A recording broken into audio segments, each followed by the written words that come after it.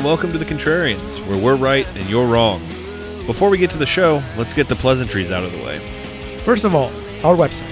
If you want more information about our little podcast, go to wearethecontrarians.com. That's where you'll find links to our old episodes, to our Patreon channel, and to our awesome Contrarians merch.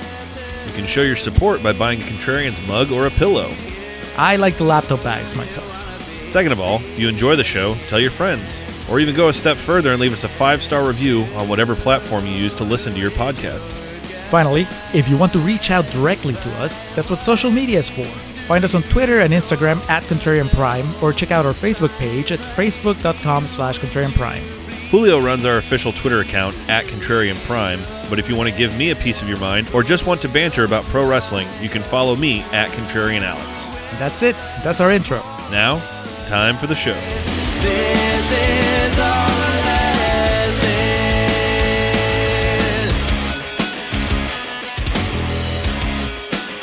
And we are recording for the Embries 2023. Happy 9th anniversary to the Contrarians. Hoot. 9 years, Alex. It's pretty wild. We've done so many of these that they kind of not blend together at all, because I can kind of recall most discussions we have except for Mute. I don't remember anything about that.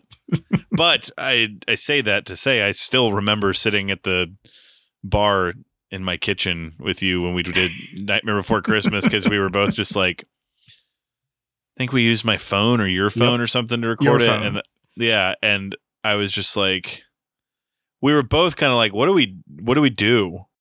It was a long time ago, and I'd like to think, at least for what we want to accomplish with a podcast, we've come a hell of a long way since then. I would like to think that we keep getting better every year. And I think that we change and the show changes, but it's always been for the better.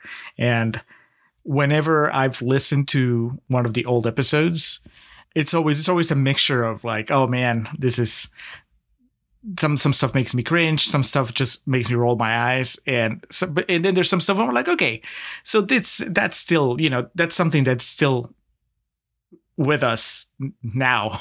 9 years ago, I think it's just the camaraderie or whatever, like that's, I think that the reason that we're still doing it 9 years later is because we both have a good time doing it and it works. If this conversation didn't work, then obviously we would have called it quits a long time ago. Yeah. We survived going remote. That was a big change a couple of years ago, and we're still going. I think that if anything, it made our schedule more flexible in a way that has benefited the show. Definitely. Because I remember years ago, in the pre-pandemic days, you would mention that at some point you wanted to leave Austin, and I would always get a chill. I was like, man, but what? That means that we can't record in the same room. And now it's like, we record in the same room. Never. Yeah. It's remotely all the time. I don't have to wear pants. It's great. It's wonderful. So welcome, all of you. I want to say 99% of those listening are people that have been following us for a little bit, maybe even a couple episodes. If you're a brand new listener, hey, come on in. I'm not going to say you're going to be lost, because even if you're not familiar with our show, you're familiar probably with awards shows, and that's really what this special episode is.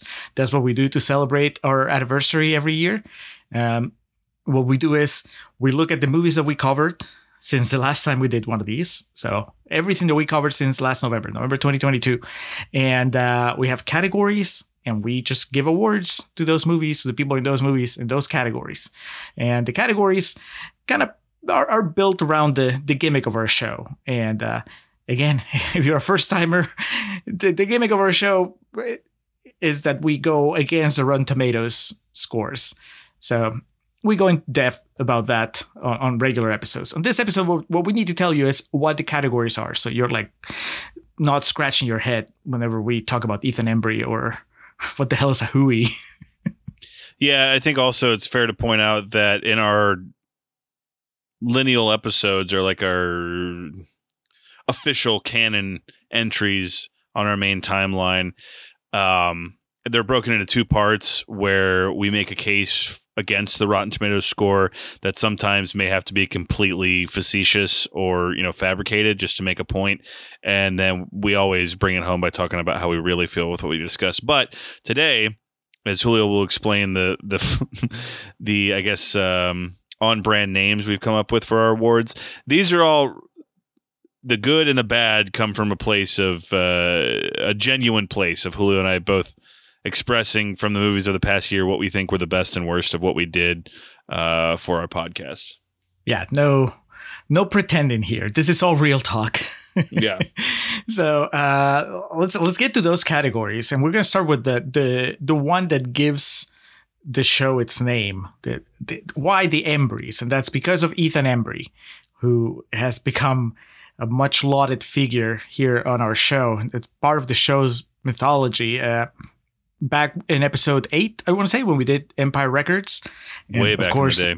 Yeah. Listeners that have been with us for a while, like at this point, are just kind of like nodding or like, yes, episode 8. We just went so hard for his performance in that movie. A movie that we both liked. Alex adores it. I think it's fun. And Ethan Embry just goes for it in that movie. He's not even the main character, but he's always just giving it 300%. Oh, we mustn't dwell. No, not today. We can't.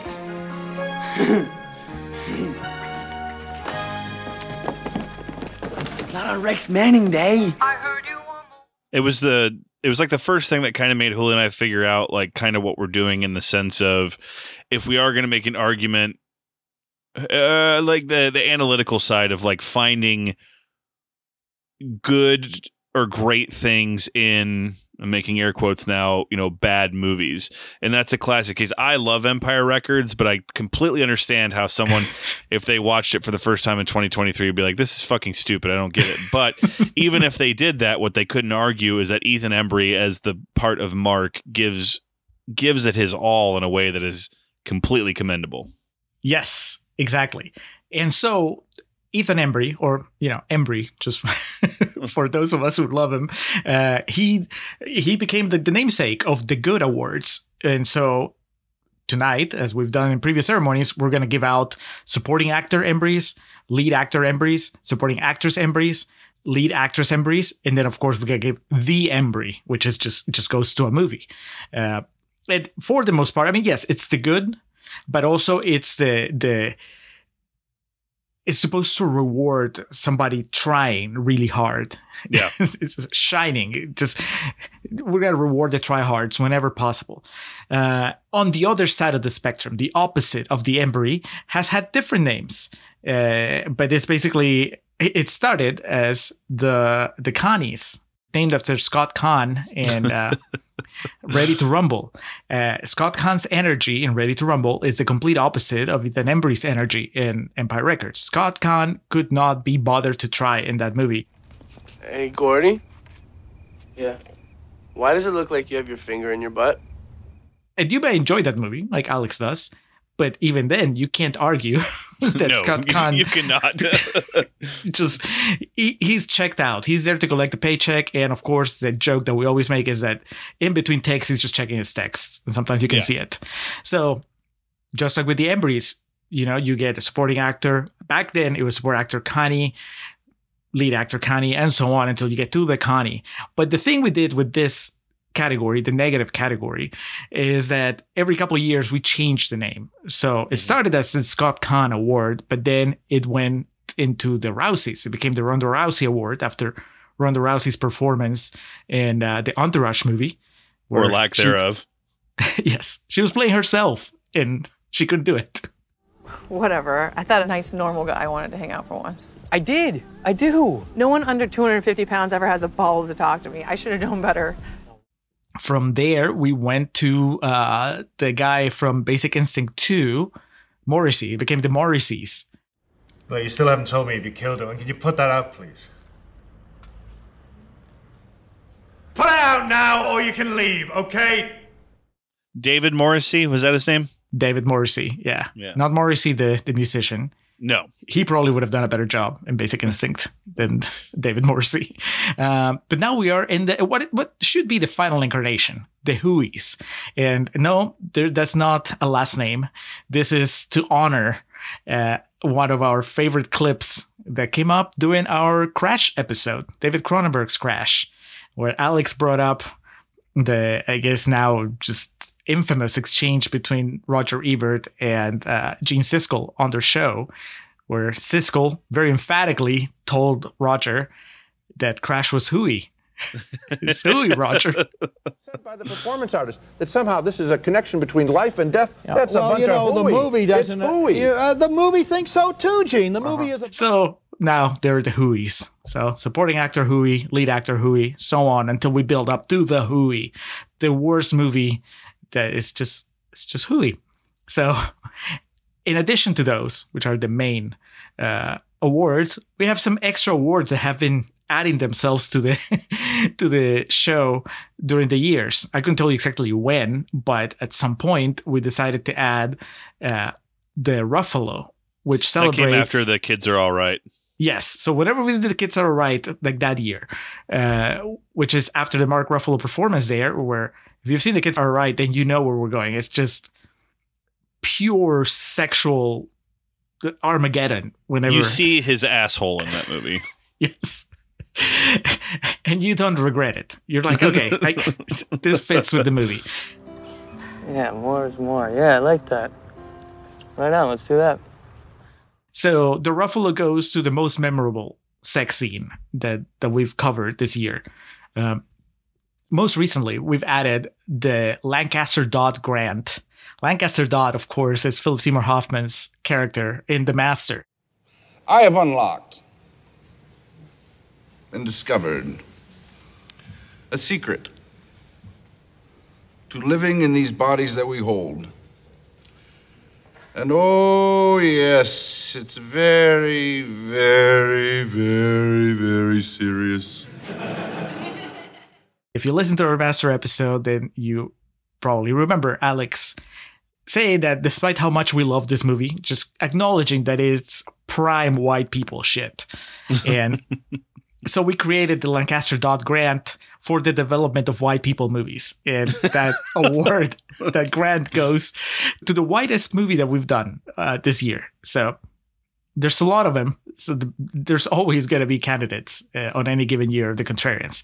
I think that's the only category this year where I have no runners up. I only could give it to one. Really? Yes. I have a few runners-ups. Well, it's because the one is so overwhelmingly white that it you had to put the sunglasses on whenever you were typing it. It was blinding. And then there's another patron saint of the show, and much like Ethan Embry, and that is Josh Gad. We just bring up Josh Gad a lot. We used to bring him up a lot during the episodes in our first year or so, and now over the last year or so, we bring him up a lot in our warm-up videos that we do for every episode that we put on YouTube and on Facebook. And we have the Gad Minute, where we just recast Josh Gad in any of the movies that we're covering. Well, that's a dick thing to ask Google. Like, do you expect the answer is, thank you, reader. Josh Gad is actually a dick. We've done an investigation and Josh Gad steals money from children. Like, what were you expecting this answer to be? Is Josh Gad a nice guy? I think you just gave them the answer. The Gad Award and its antithesis, the anti-Gad, those are very specific to what we do on the show in the sense that they focus on the Rotten Tomatoes score. So the Gad is the award that we give to a movie that's rotten, that really doesn't deserve that reputation. It may not be a good movie, but it's definitely not a movie that has a reputation that comes with that green splotch that Rotten Tomatoes gives you. The anti-Gad is the opposite. It's a movie that's fresh, but doesn't deserve that fresh reputation because it's really bad, or at the very least not that great. So there are years where those categories have been announced vacant. No, we don't always have an anti-Gad. We usually have a Gad at least. But we have those there. So what you're going to see, what you're going to hear on this show is going to be Alex and I going through these categories. We each are going to give our runners-ups and our awards. It's a lot of awards that we have to give. And hopefully you'll have as much fun reminiscing about the last 12 months of Contrarian's goodness as we are about to have. So I think that's it, Alex. I think all that's left is listing the movies that we're going to be covering. Yes, so Julio prepared these really nice ballots for us. And they have all of the eligible films that we've covered over the past year. We started with the 2011 MMA epic Warrior, moved into Grease 2, I.O., Star Trek being is it 2009? The first in the Chris Pine trilogy. Nothing But Trouble, Kin, The Bone Collector, Being John Malkovich, Pretty Persuasion, Labor Day, Goodfellas, 2007's Death Sentence, The Mutations, About a Boy, Waitress, Dark Crimes, Riders of Justice, The Long Goodbye, Jurassic World Dominion, La Jetée or La Jetty, as we had a fun time in that episode trying to figure out exactly how to pronounce it, which of course is a precursor to 12 Monkeys, Paris, Texas, Barbed Wire, Dolomite Is My Name, Color Out of Space, Invasion USA, Burning, The Princess Bride, Jaws, The Revenge, The Commitments, Strange Days, Frank, Double Indemnity, Vikram, Four Brothers, and Dawn of the Dead. Of course, Vikram, the only movie out of that lineup, I believe, that has a title track where it sings the name of the movie. So, and Dawn of the Dead is the Romero version. Thank you. Not the Zack Snyder one. Yeah, beat me to it. It was the 1978 version. All right. That is a very eclectic collection of movies. I mean, they always are, but this year in particular, because so much of it was taken by the patron takeover, there's a lot of movies that we were not even aware they existed or that we had never seen before at the very least. So a lot of first-time watches this year, I think.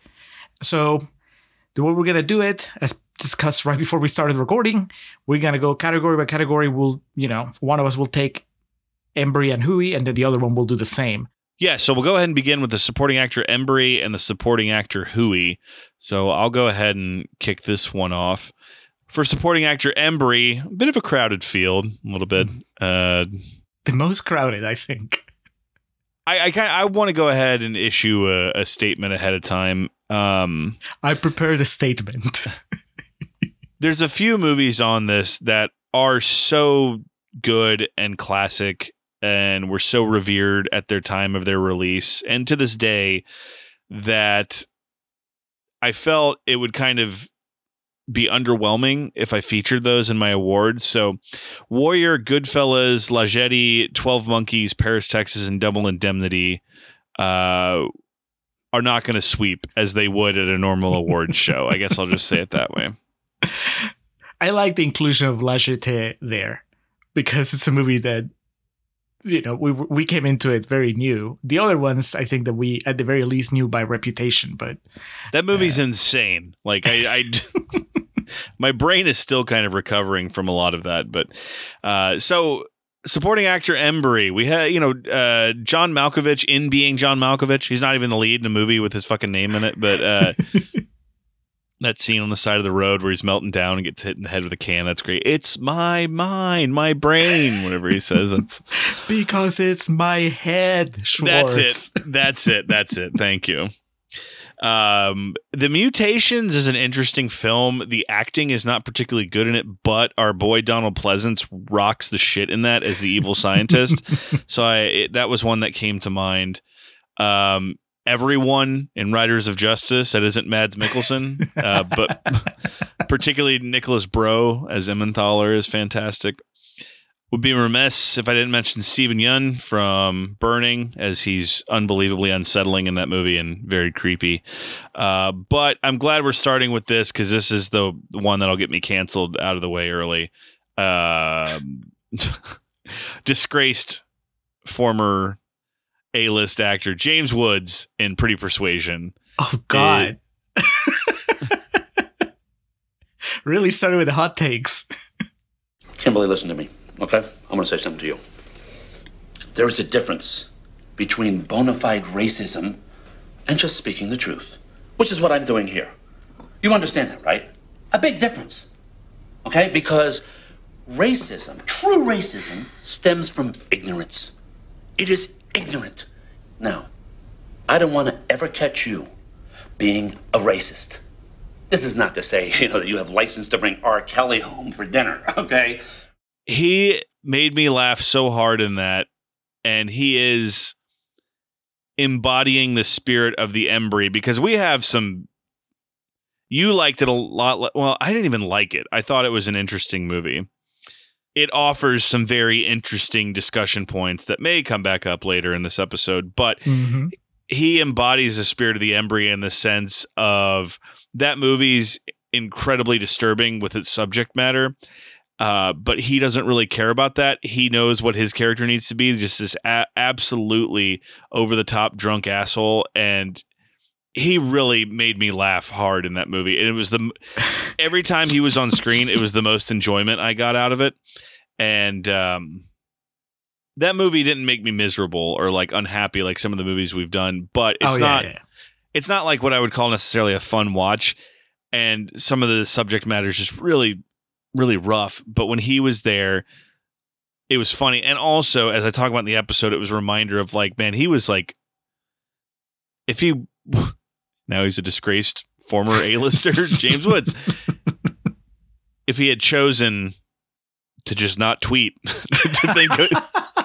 to think about where we could potentially be today with James Woods, and he's making money, and he'll probably get some awards coming up with Oppenheimer and whatnot, since he was an executive producer on it. But for what the spirit of the Embry is, and even though this isn't a popular one, it's when Polanski won for the pianist, like he's not actually there to accept the award, and people just kind of tepidly clap.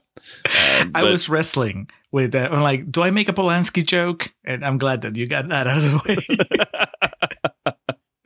To be fair, not as bad as anything that guy did, but it's the easiest like award show moment that we can just about compare it to. So, I guess the main takeaway is we had, for most categories also, I had a few crowded fields. Not most, but like for several, I had to whittle down to my honorable mentions. But James Woods, maybe the last award you're going to get. Come take it.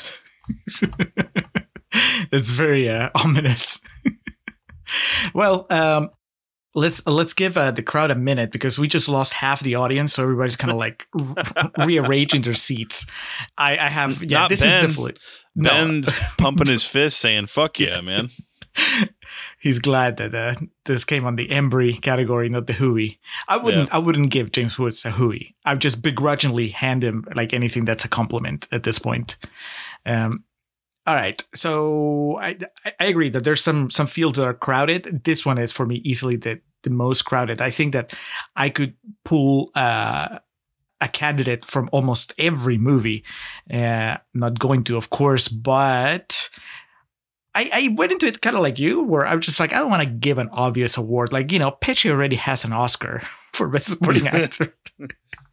Even though, you could make the argument that he was trying, but I like, whenever possible with these shows that we do, I like to, if I have the perfect storm of like an actor that's trying really hard, like you can tell is trying harder than everybody else, or an actor that's trying really hard in a movie that's not trying really hard, that always tickles me. So I want to at least give him a call, even if they don't get the award.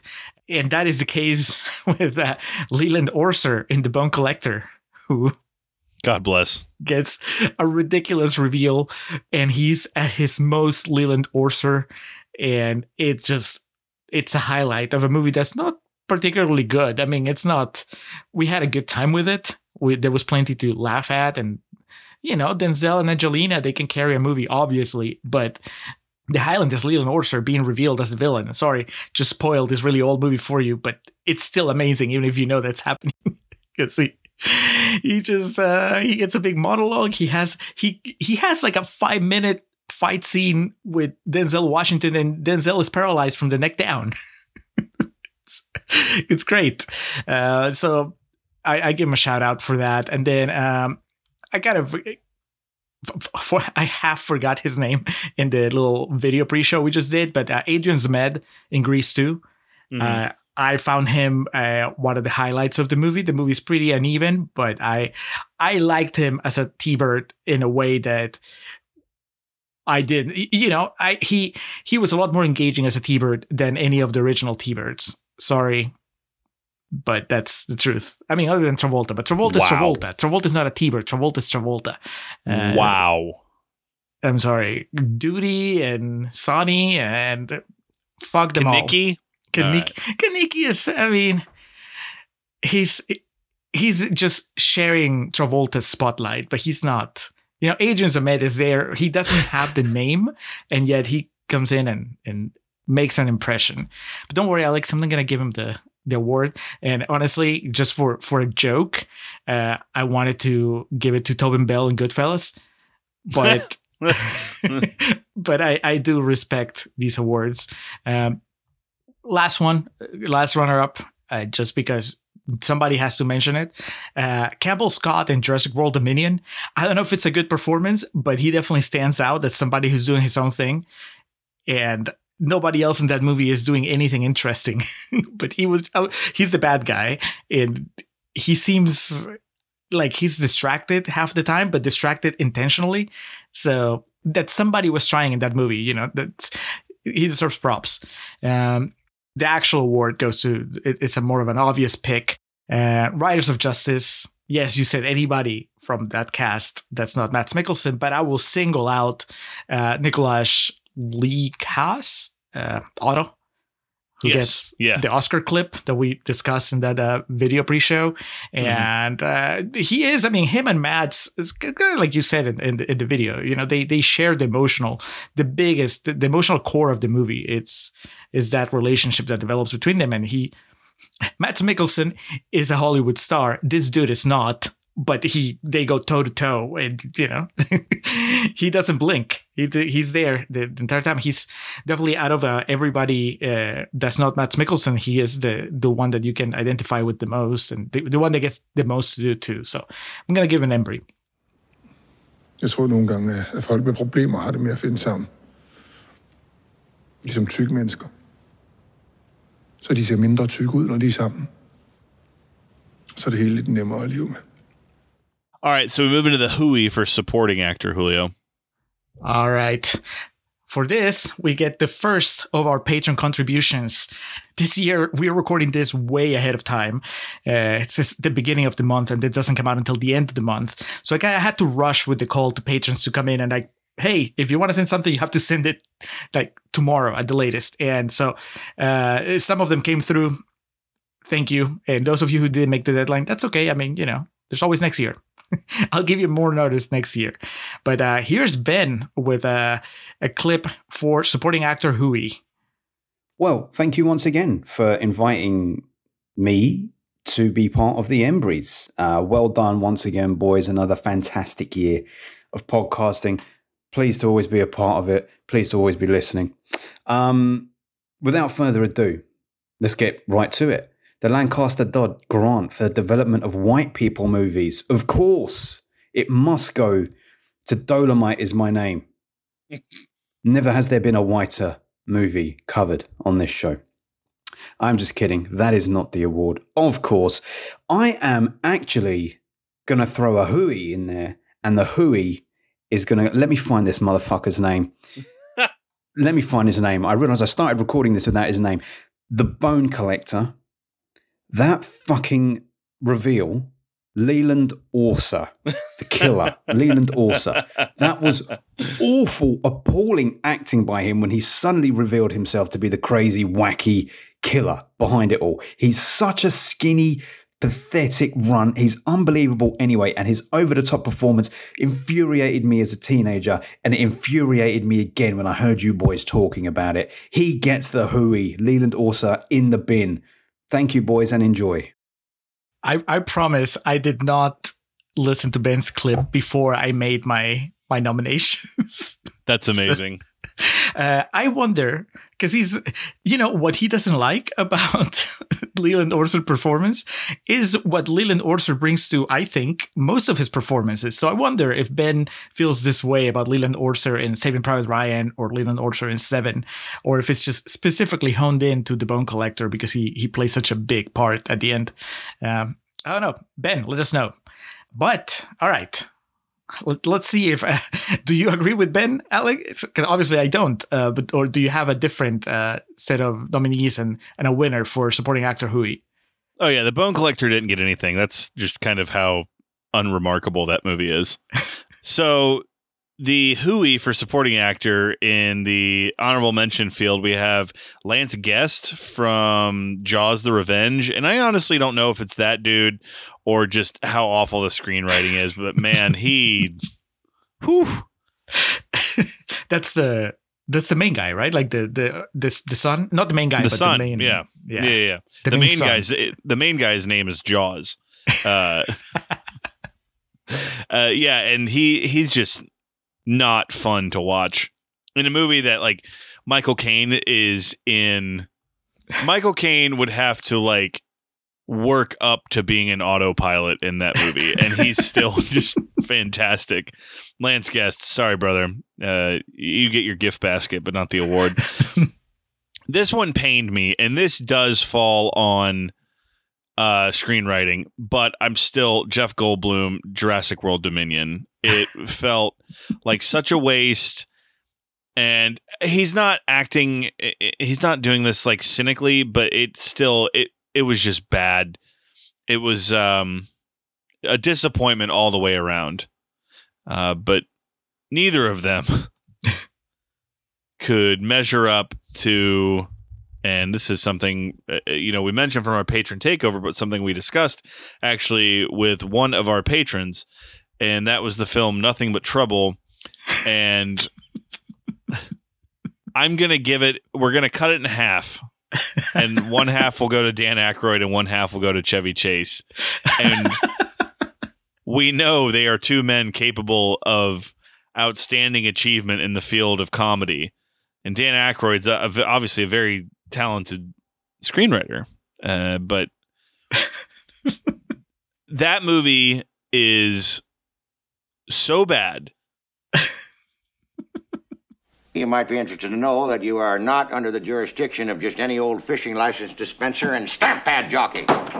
We've always been set to deal with the offenders once and for all at their first appearance. Quick as sunk grease through a 10-year-old goose. Congratulations. I'm glad to know things are running smoothly for you.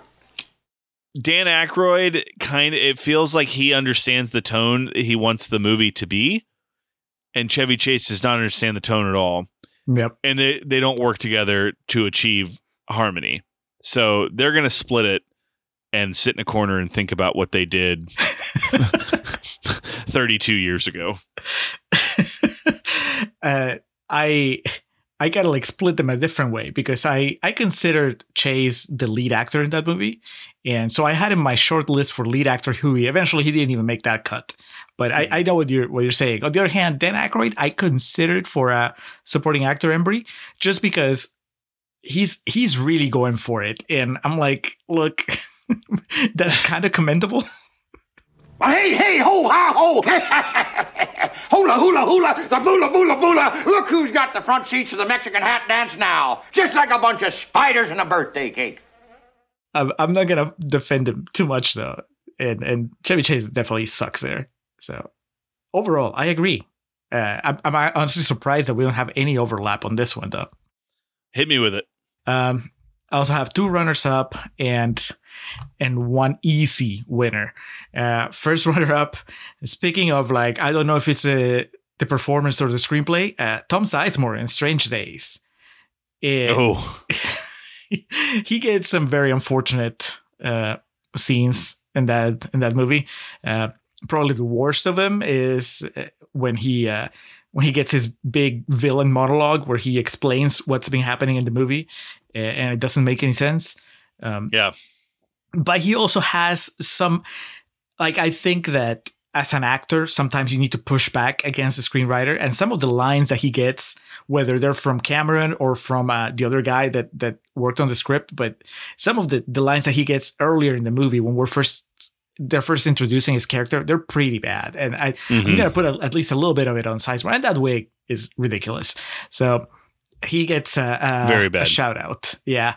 Now, with maybe 5 minutes of screen time in the movie, Michael B. Jordan in Kin is so... Brother, I had it up there, and I thought because he's in it for such a short period of time that it wouldn't be worth mentioning, but I appreciate you falling on this grenade. If Judi Dench can get an Oscar for being 5 minutes in Shakespeare in Love, Michael B. Jordan can get a Huey for being in Kin for 5 minutes. It's just so weird. Just cast somebody that's not a name, because it's such a... And this is a trend in Kin. We'll hear about something similar in a little bit. But Michael B. Jordan not so good in that movie. The award, though, goes to an actor that played a character that was like nails on chalkboard, and that is A.D. Jameson in Waitress. And you inspire poetry in me. Here's one I'm making up right here on the spot. Dawn, can I bring you joy like you brung me sunshine? Can I hold you a minute and it turns into forever? Did you like that one? No! He's the guy that does poetry. Spontaneous poetry. Oh, yeah. Okay. Yeah. Very bad. Yeah.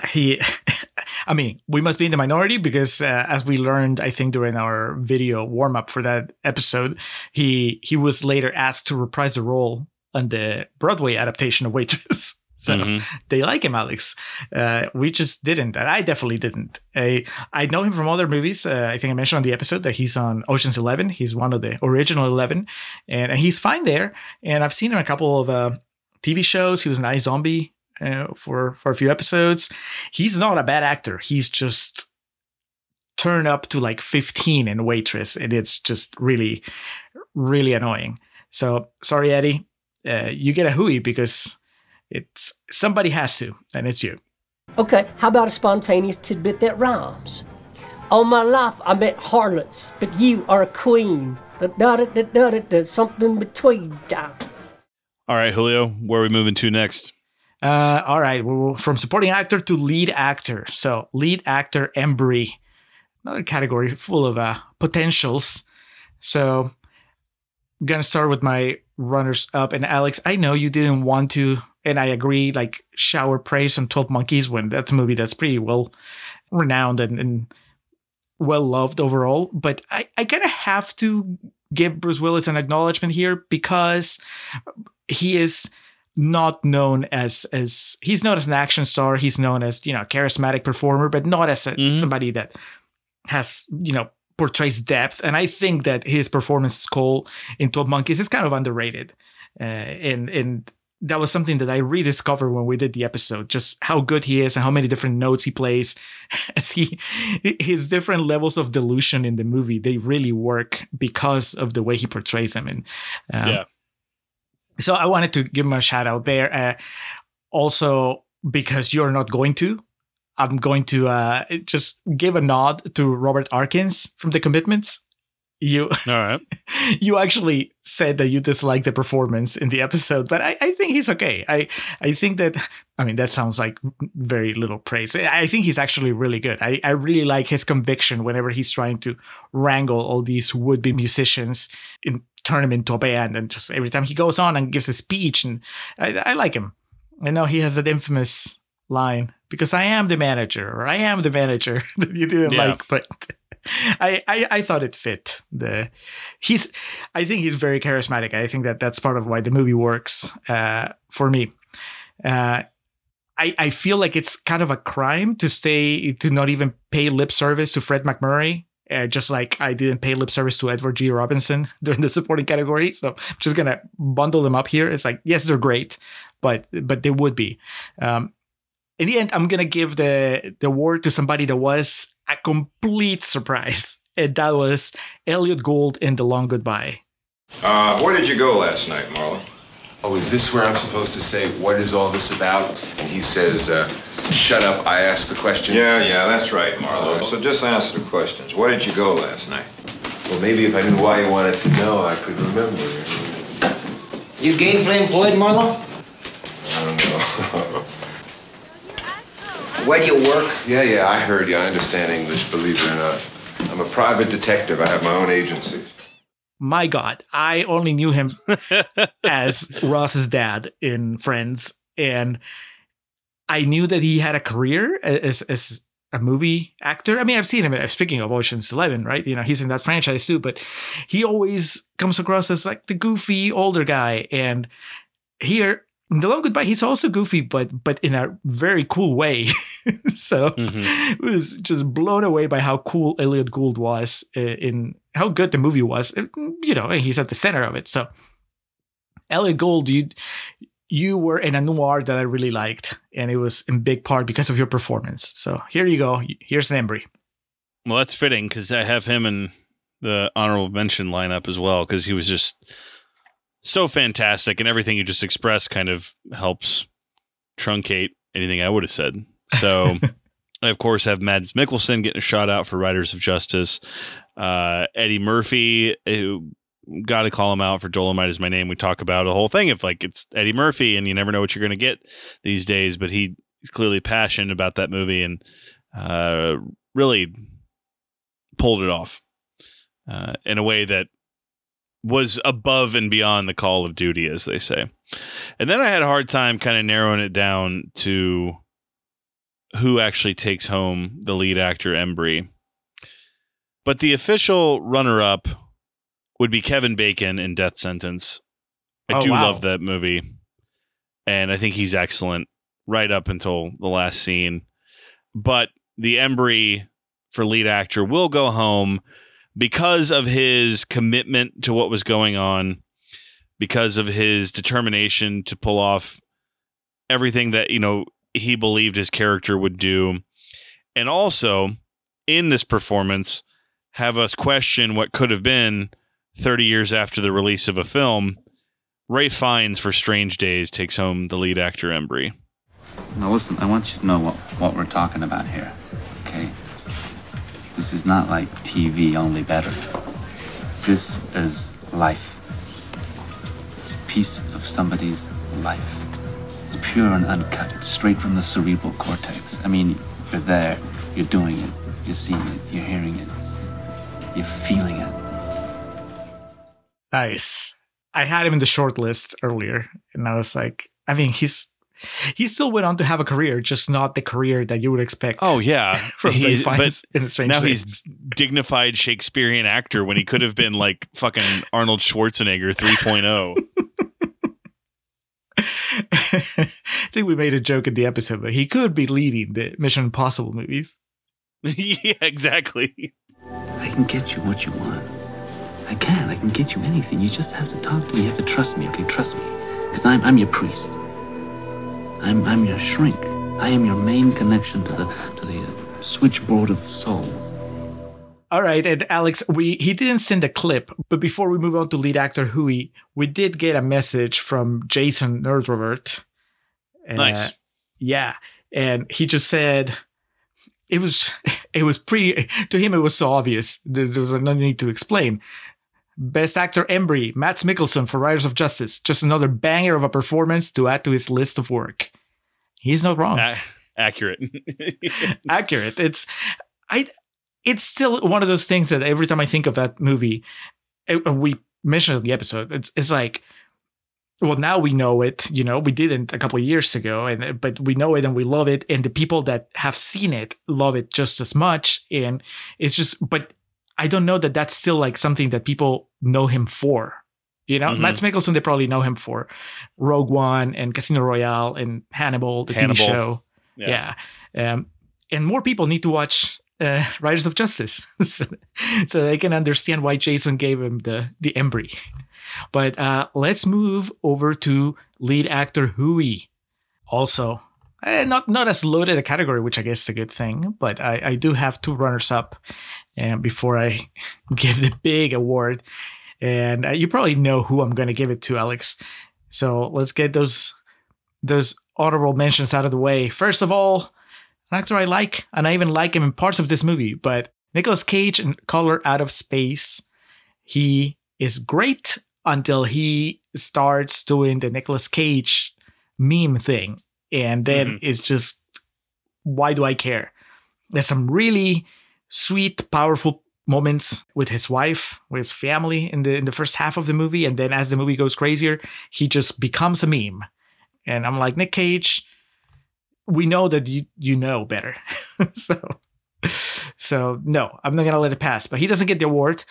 Somebody else who doesn't get the award, but will get just a stern talking to, Maxwell Caulfield in Grease 2. That's a movie I like, but he sucks.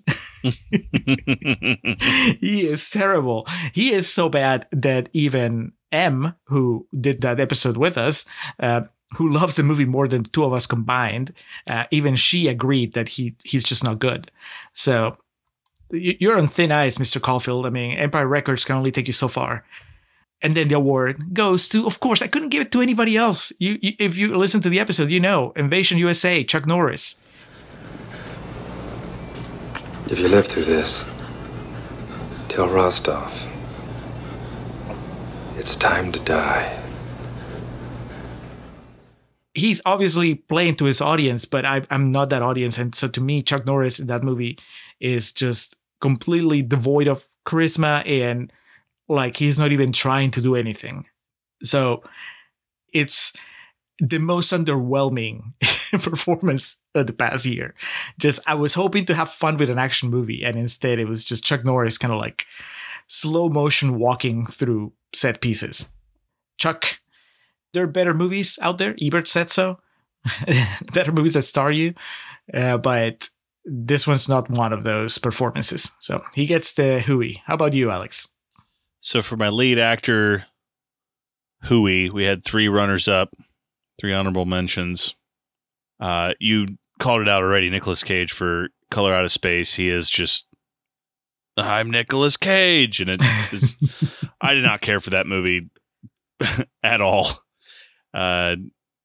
Invasion USA, Chuck Norris, I agree with you on that one.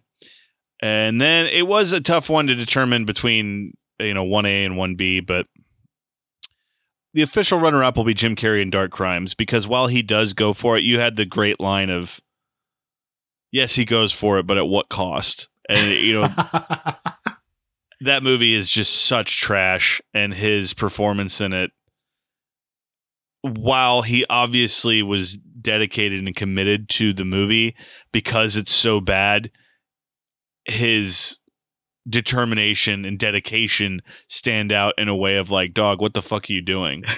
But the winner of the lead actor Huey goes to the aforementioned Rex Manning, Maxwell Caulfield, because of when we did that episode and the discussion and reading those excerpts of interviews with him where he was saying that he was going to be whatever. He might have said like the next Tom Cruise or something. Remember that? Mm-hmm. We read that and he said that movie, derailed his career for 10 years or whatever. And as much as I love Empire Records and as much as I love the character of Rex Manning, just my takeaway from that of him being like, oh yeah, this movie's terrible, but none of it's my fault, that really left like a sour taste in my mouth. And I circle back to that by giving you, Maxwell Caulfield, the Huey for lead actor. Actually, I think you're kind of terrific. Get out of here.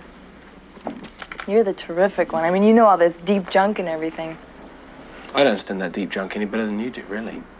I just seem to know a few big words that impress English teachers, like our friend Miss Mason, that's all. Well, you impressed me. And I give credit to who I want, okay? To whom? To who, to whom. To you, that's whom. So learn how to take a compliment, all right? All right. It's hilarious because, yeah, you're right. We were talking about that. We're like, well, it did derail Michelle Pfeiffer's career. For even Christopher McDonald, Shooter McGavin did all right for himself. All right, Alex, it's your turn to lead us into supporting actress. All right, so back to the girls again, talking about the Embry for supporting actress. So outstanding achievement in the field of going for it. This one also may upset you, Julio. Uh-oh. James Woods, come and take your award. All right, James Woods in drag, just dressed as... Like that episode of King of the Hill where Bill starts wearing a dress. I'm Lenore. That's James Woods just comes up and, oh, thank you. Burning. Start off with Jean Jong-seo. She played Jaime in that movie, Jaime. And we were both extremely complimentary of how fantastic she was in that film. Rachel Weisz for About a Boy, if for nothing else than that one scene where she makes Hugh Grant realize how uncool he is. Yes. Is excellent. And then I was shocked myself that it came back up, but we're going back to Pretty Persuasion. And we're going to talk about Jenna Maroney, and we're going to talk about Jane Krakowski in this film. In What? the sense, dude, I talk about it in the episode. Her career up until 30 Rock was bit parts, you know? Right. She was kind of there and whatnot. And again, I don't think Pretty Persuasion is a good movie, but I remember watching that and watching her performance in particular and thinking like she obviously, and as you should as an actor, any role you get could be the next big role. And, you know, that's going to lead to your breakout and whatnot. But like, I just remember thinking like she treated that role with such vigor and like, treated even Rachel Wood with such vigor. Hey, Do you know, I thought that you were like I was in high school. Alone or smarter than everyone else. Just misunderstood, but you're not. My God, you're just another one of the mean ones who called me names, who made my life miserable. My God, you're just another one of those. Okay, Emily, listen carefully. That is the sound of me not caring. I gotta go. You used me. Oh, ditto, sister. that's part of it. It is a role that you have to have a certain amount of like fearlessness is such an overused cliche, but you know, it's a bit of a roll of the dice with what her character does in that movie. But I just remember thinking for what she ended up making her nut on, which is 30 Rock, and God bless her because she's fucking hilarious on that. Just the way her character thinks she's using people, but then figures out she's getting used, and the way she reacts to all that. And it was when I was going through these, honestly, it was surprising when I narrowed it down and she was like the one that stuck in my head. I was like, I guess she, you know, it's like the year, when Crash won, when Brokeback was supposed to win. You know, I if I open the envelope on this, I'm Jack Nicholson. Like, what happened? Just yell into the other cast members. So while I know there were better acting performances in the movies we covered in the role of supporting actress, it was the one that, like, going through all these, I just couldn't shake. It doesn't make me mad. Give Jane Krakowski all the props, all the awards. That's fine. I mean, she's not a problem in the movie, and I guess my big surprise is that you picked her over Selma Blair, because Selma Blair has that moment where she puts on the schoolgirl outfit for Ron Livingstone, and she has to do that really cringy, like, oh god, performance for him, and it's like it's a very uncomfortable scene to watch. But Selma Blair is really good in it. I mean, not good enough to make my short list, but. Well, on my end, Alex, I'm going to bring some different names. And while I agreed with you that Jim Carrey went for it and it was to his detriment in Dark Crimes, I think that Charlotte Gainsbourg went for it just the right amount in that movie. I thought about that too, because if I remember correctly, both of us said the best part of the movie was the last scene in which she gets the big monologue. Yeah, that movie asks her to just go places, and she does. And of course, I mean, she's from the Lars von Trier school, so she's used to just this grimy, disturbing stuff. The LVTU. The what? Lars von Trier universe? Oh. Or, no, I'm sorry, you need a C in there, so it'd be the LVTCU. Yeah, there you go. Lars von Trier Cinematic Universe is where you come out of that a changed performer. And yeah, she's doing this and she feels real in a way that Carrie doesn't. And you know, you can just tell. So she's good. The rest of the movie, not so much, not at all, but she's good. On our video, I gave some props to Natasha Kinski, and I'm gonna do it again. I think that she is amazing. She is so good with very little screen time in Paris, Texas. And like I said on that warm-up video, so good that it drove us to watch Terminal Velocity, which is great.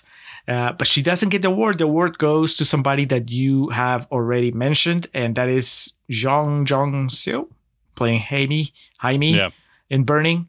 I think she's great. I mean, the three main characters in that movie are played to perfection, but she is the standout just because I think that she is the most sympathetic out of them and the one that gets to play so many different notes. She gets two musical moments. We alluded to her dance, her topless dance in our video, but also she has the other moment when she performs that dance in front of Steven Yeun and all his friends. 그럼 제가 한번 해볼게요. 그런데 리듬이 있어야 돼요. 다 같이 손뼉을 쳐주세요. 이렇게.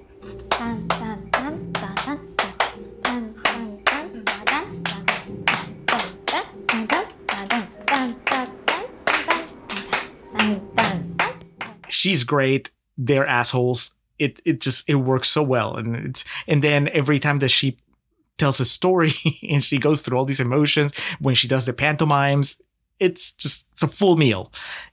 So yeah, I really like that movie, and I think that one of the reasons that I was just so into it was because of her performance. And then, she's gone halfway through the movie, and because she's so good, I think that also feeds your need to know what happened, and I guess to kind of share a little bit of the obsession that the main guy has with her, with solving the mystery of what happened to her. So she gets an Embry.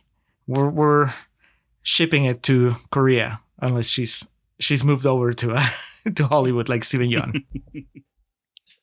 All right, so we go from the yin to the yang, the best of times to the worst of times, move into the Hui for supporting actress.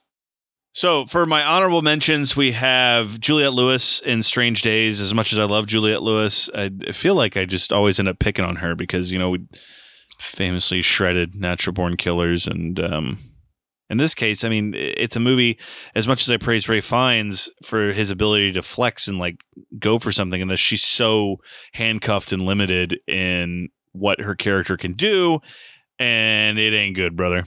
It's that 90s damsel in distress that just is not becoming of what she's capable of.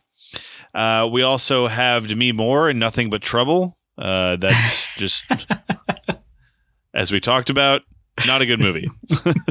But she gets the titular line. She does. And she's obviously very pretty, and she's in a movie with Tupac, so I guess that's that's what she has going for. But the Hui for supporting actress, and again, likely through no fault of her own, and by likely I mean not through any fault of her own, but stuck out like the proverbial sore thumb, Melissa Prophet in Invasion USA. She exists to not matter, and also Miss Prophet herself does nothing to stand out. And in a movie that I found myself thinking almost everything in it was grating, when she was on screen, it was even worse. You stupid son of a bitch! You could have killed me!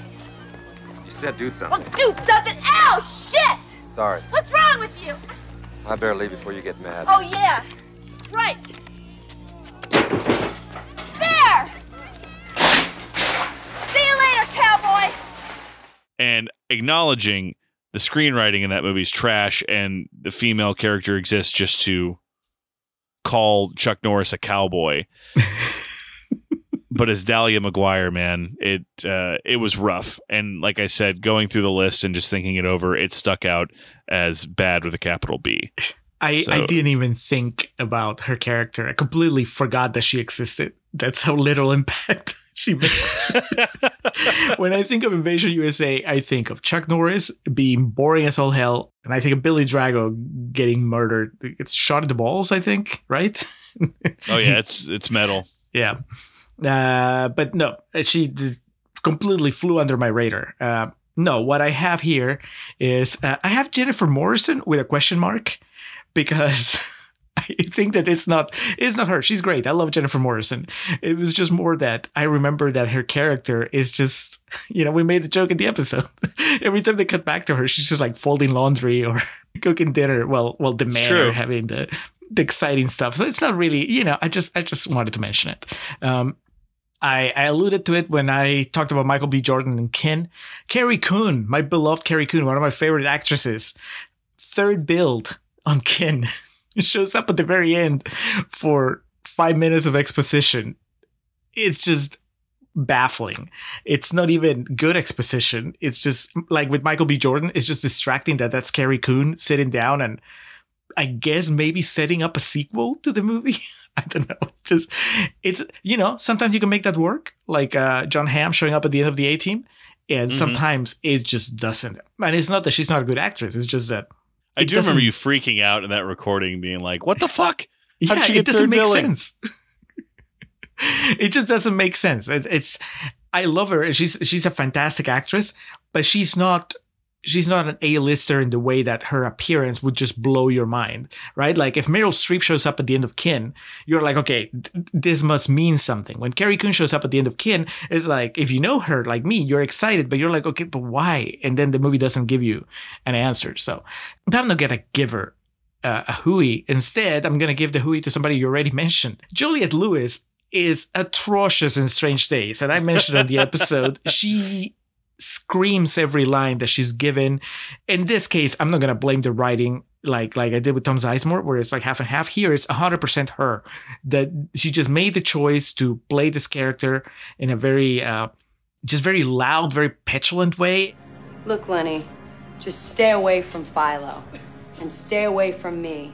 Stop trying to rescue me. Those days are over. I'm a big girl now. I've changed. Stop trying to save me. I don't need saving. Just give up on me.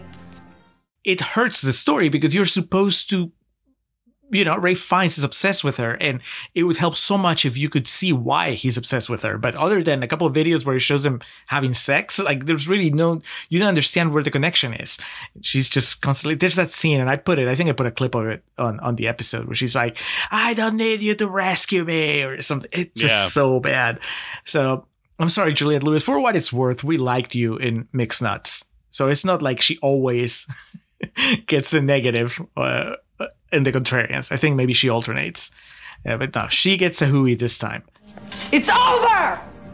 Now, Alex, as we move into the final acting category, lead actress, I propose we swap and we do the Huey first, because that way we can end on the positive, as you usually like. We do the negative first, positive last. I do, yes. All right, so lead actress Huey, and this one is going to hurt.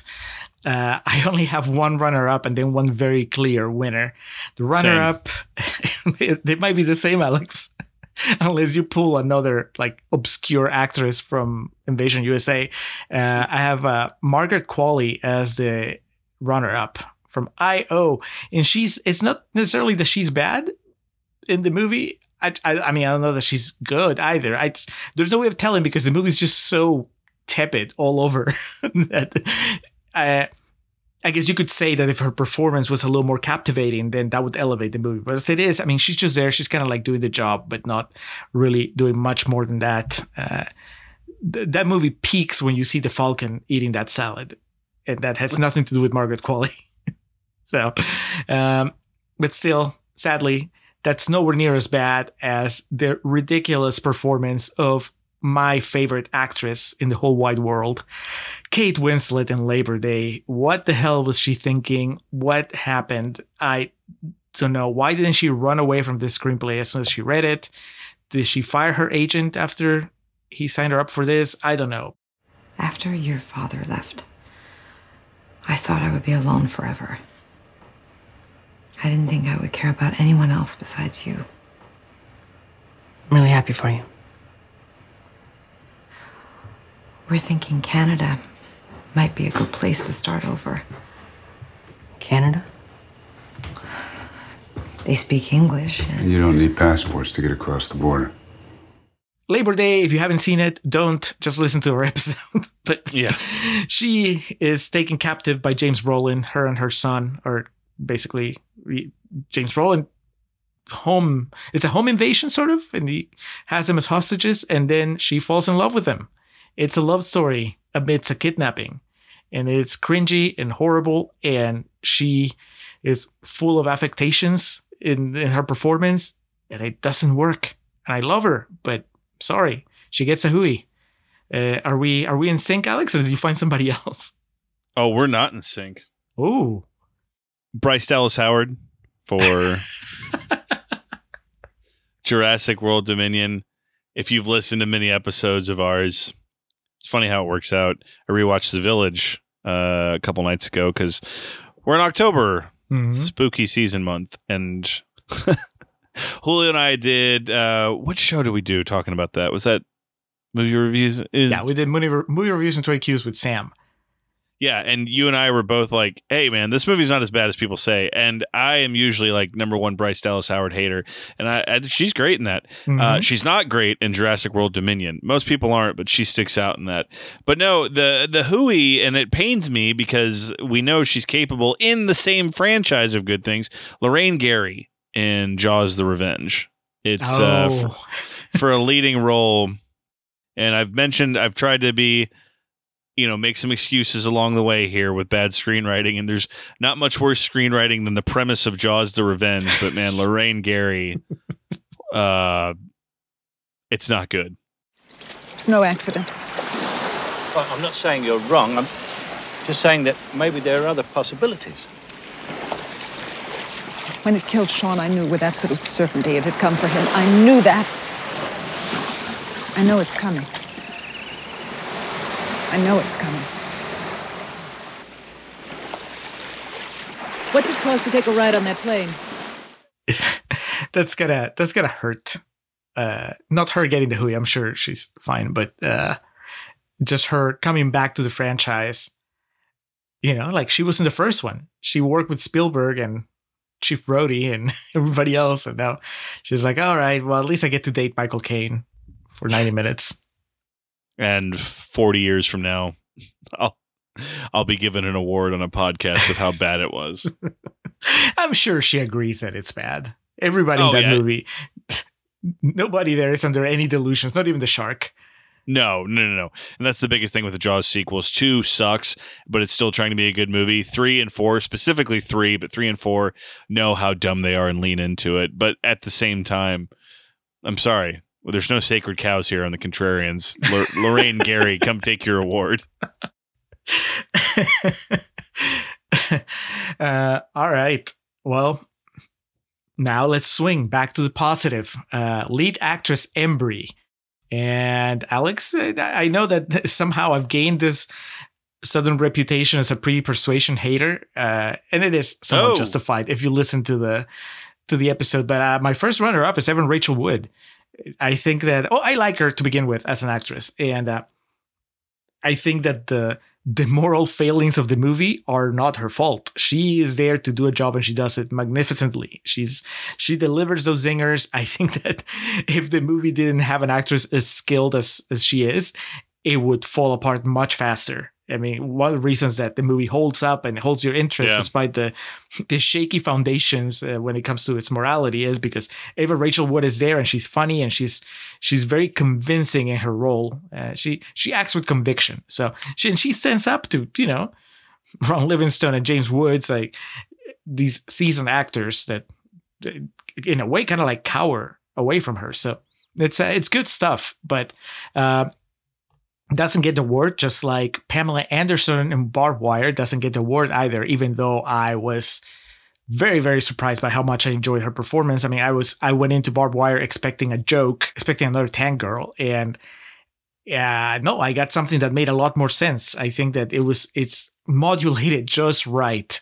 Obviously, most of the critics disagree with me and with you because we both enjoyed it. We're pretty positive, I think, overall in that episode. Definitely about her. Mm-hmm. And I wanted to shout her out. I mean, she doesn't get the award, but it's definitely, if you're one of those people that hasn't watched Barbed Wire and you think that Pamela Anderson sucks in it, no, give it a shot. You might be surprised, like I was. But I'm going to give the award to somebody else. It's another actress I like, another actress that I think is underrated, even though she's built a career. And we talk about this on the episode itself, and that is Kerry Russell in Waitress. You look awful. Thanks. I mean, you look sad. You look really sad. It's taken you a long time to notice this, but I'm not a happy woman, Dr. Palmer. And I don't want you to save me. I don't want to save you. Don't want to be saved. Can I come in? No.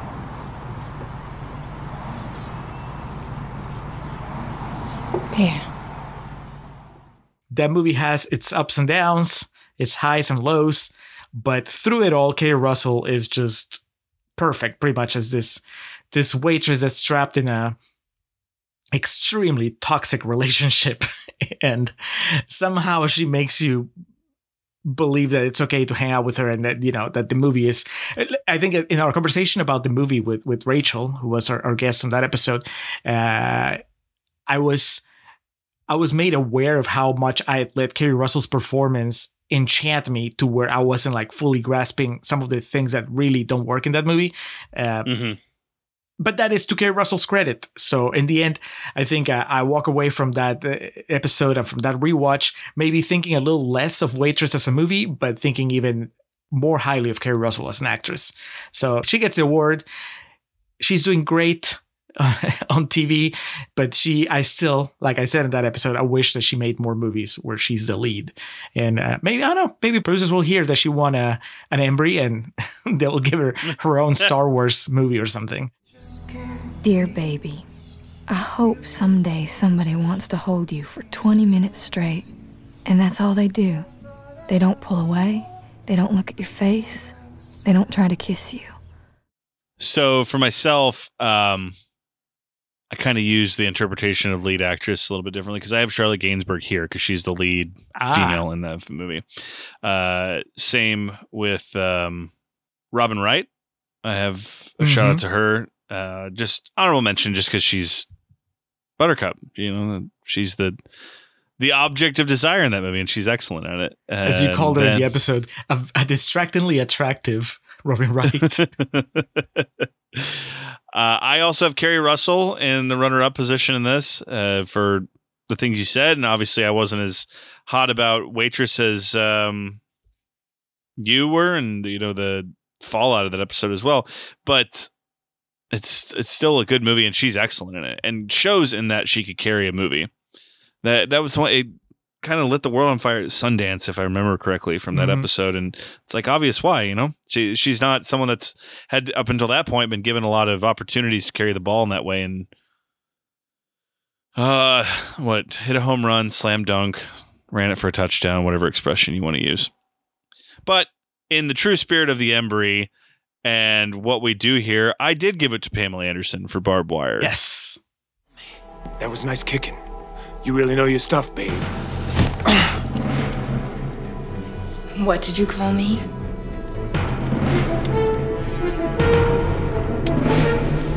Don't call me babe. What a strange episode that was. Because neither of us had ever seen it, but just knew, well, I had seen parts of it, but neither of us had ever seen it, just knew more of its legacy of being like, quote, one of the worst movies of all time. And it's not. What we talk about in the episode is very clear that the majority of people involved in this know the assignment, and no more so greater than Pamela Anderson of knowing like she's a comic book character, and to deliver her lines that way and not to be taken seriously, and everything's supposed to be like 1960s Batman, just with, more cleavage and a darker sheen on it. So, I honestly, like I was talking about with James Woods and a couple of the other awards we've given out so far, I really tried to embody the spirit of what we give out the awards for here. And I think Pamela Anderson, and it sounds like you're in agreement, definitely deserves some recognition and at least one award to take home. Yeah, it's long overdue. And she's definitely put up with enough sass for Barbed Wire it's time for her to reap some rewards. What better reward than an Embry? Amen. Does the word overkill mean anything to you? Have you ever tried to drive out of Steel Harbor? No. Then shut up. So we're done with the acting, Alex. Let's move on to the most recent addition to our categories. It's time to give away a grant. I'm going to give away the Lancaster Dodd grant for the development of white people movies. I started the last one, so take it away. Oh, this no runners up. Labor Day. There's nothing whiter than Labor Day. We did a Star Trek movie, and that's not even nearly as white as Labor Day. Pretty Persuasion, very white.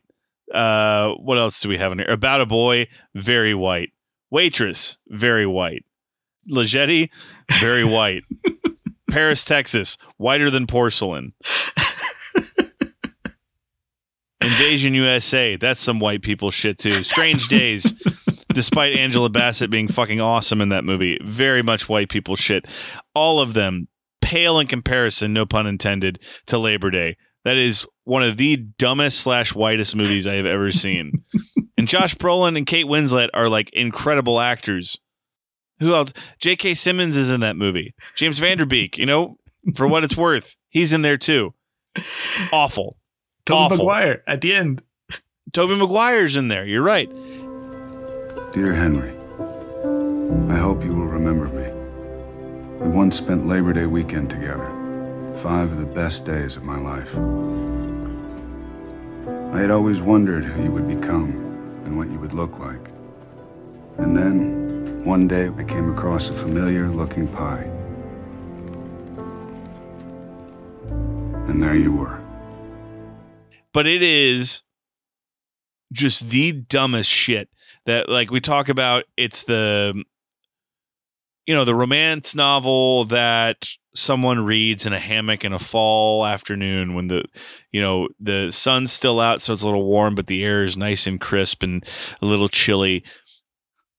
The kids are away, so yes. you can touch yourself. But the premise of that movie is just the dumbest shit and such white people shit that there is no competition for this. So as much as it pains me to, talk shit about Josh Brolin and Kate Winslet and Tobey Maguire and J.K. Simmons, their involvement with this, they are some of the whitest actors out there, so I guess it makes sense, but no competition. Labor Day takes home all the white people shit. Well, Alex, you mentioned a lot of my runners-up. You didn't mention the one I'm going to give you the grant to. But before I reveal that, we have 2 other patrons that just chimed in with their own nominees for the grant. So first up, we have John Amenta from The Pint and also from the Star Trek episode we did together. But no, he did not nominate Star Trek. Instead, he said Lancaster Dodd Award, Grease 2. It has nothing but white people, and they bowl in it. The sport equivalent of a Panera gift card in its whiteness. And then we have another clip. This is from Stu from the Stu World Order, who did, he demanded our most recent episode, Dawn of the Dead, and he was a guest on our Romy and Michelle episode from last year. Mm-hmm. So here's his clip. Hey there, contrarians. This is Stu from SWOproductions.com and the Stu World Order podcast. And when I think of the Lancaster Dodd grant for the development of white people movies, what I think of is without a doubt Being John Malkovich, a movie about a bunch of old straight white people wondering what life is like as another old straight white person. I imagine no non-white person in the world has ever watched this movie unless they were forced to for some reason. Who cares? Who cares what this movie is about? It's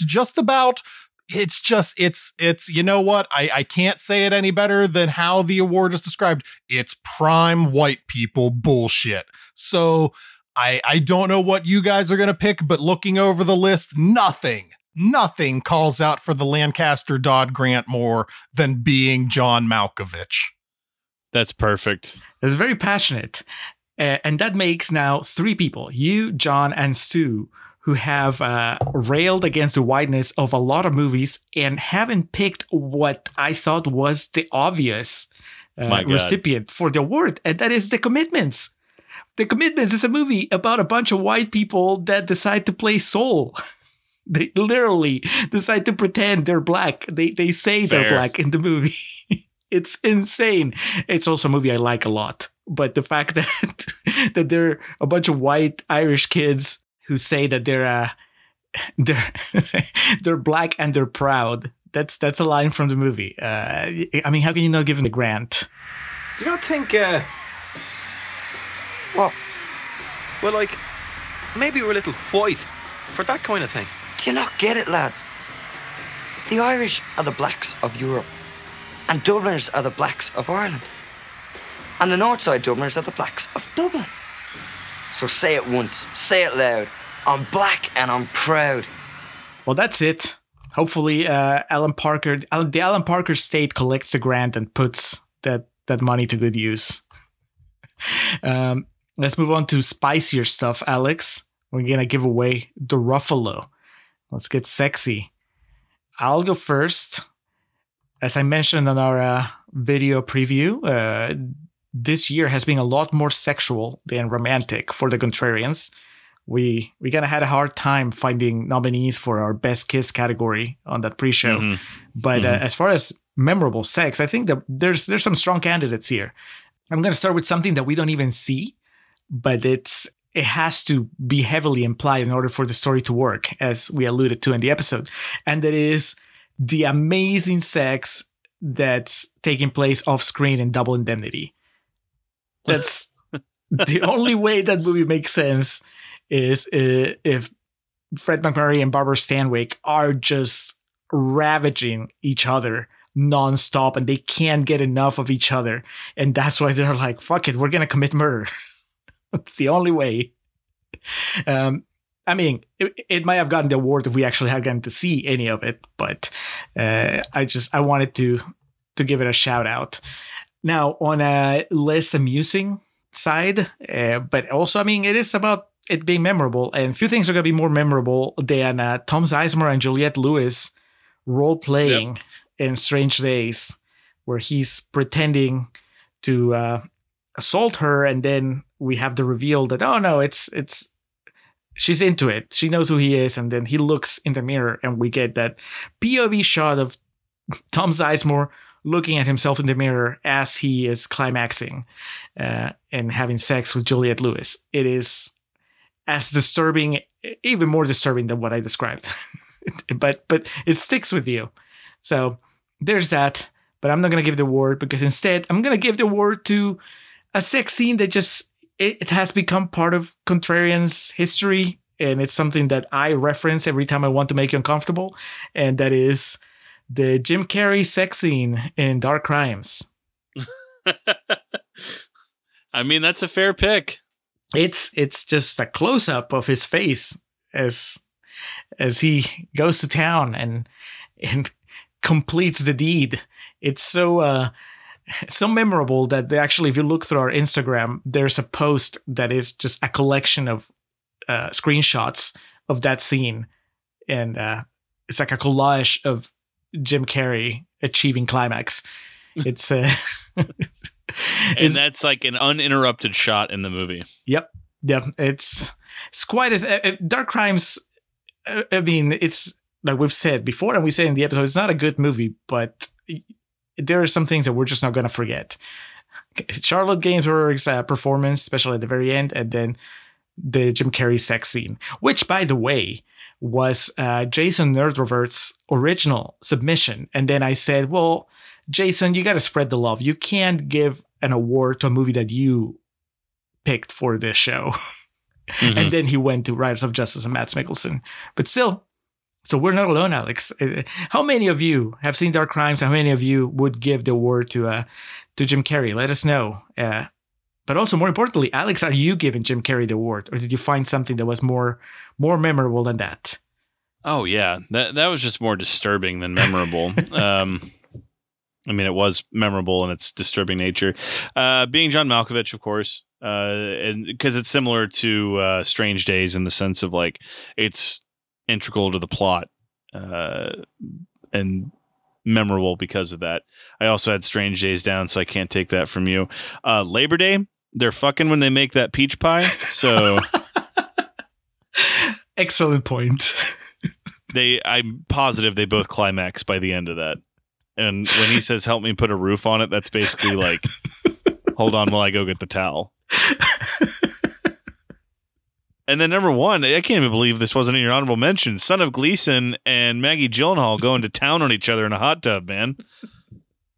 Because so much of Frank was unexpected to me. And if you watch something like Being John Malkovich or Strange Days, like, you know, kind of where some of this shit's going. Labor Days especially, you know, there's going to be some sexual tension.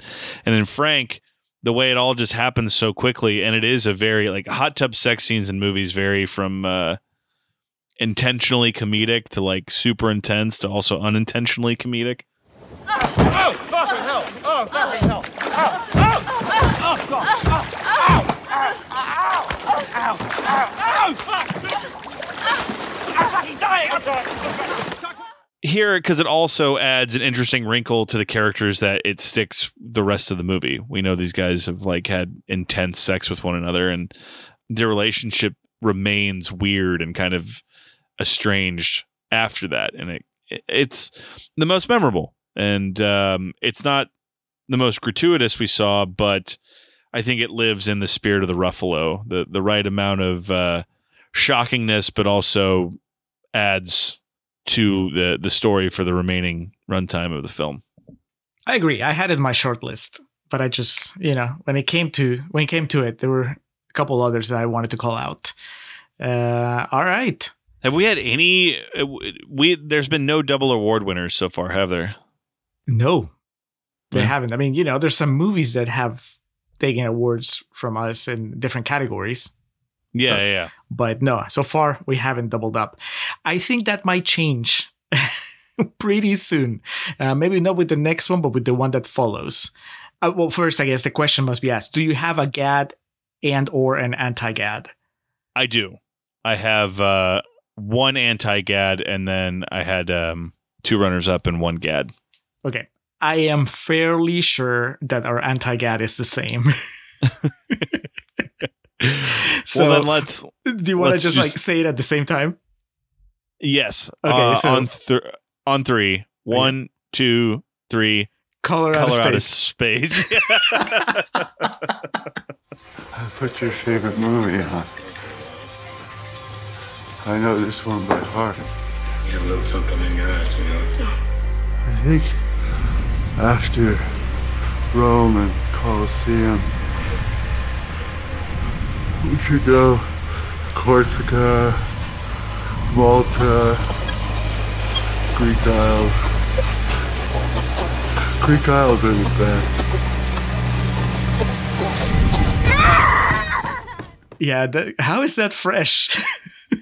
Dude, when I was going through them and like in keeping with the GAD I was going on the list, I was like, well, these all kind of have their legacies to serve. And then I looked up Color Out of Space, like, oh, easy. This, like, it's 86% and accompanied by that certified fresh logo. And I was just like, you got to be fucking kidding me. Because that's 210 reviews, too. It's not a small pool. And that episode, for those of you who are unfamiliar, both of our takeaways was like, it's fine. You've seen this movie before several times.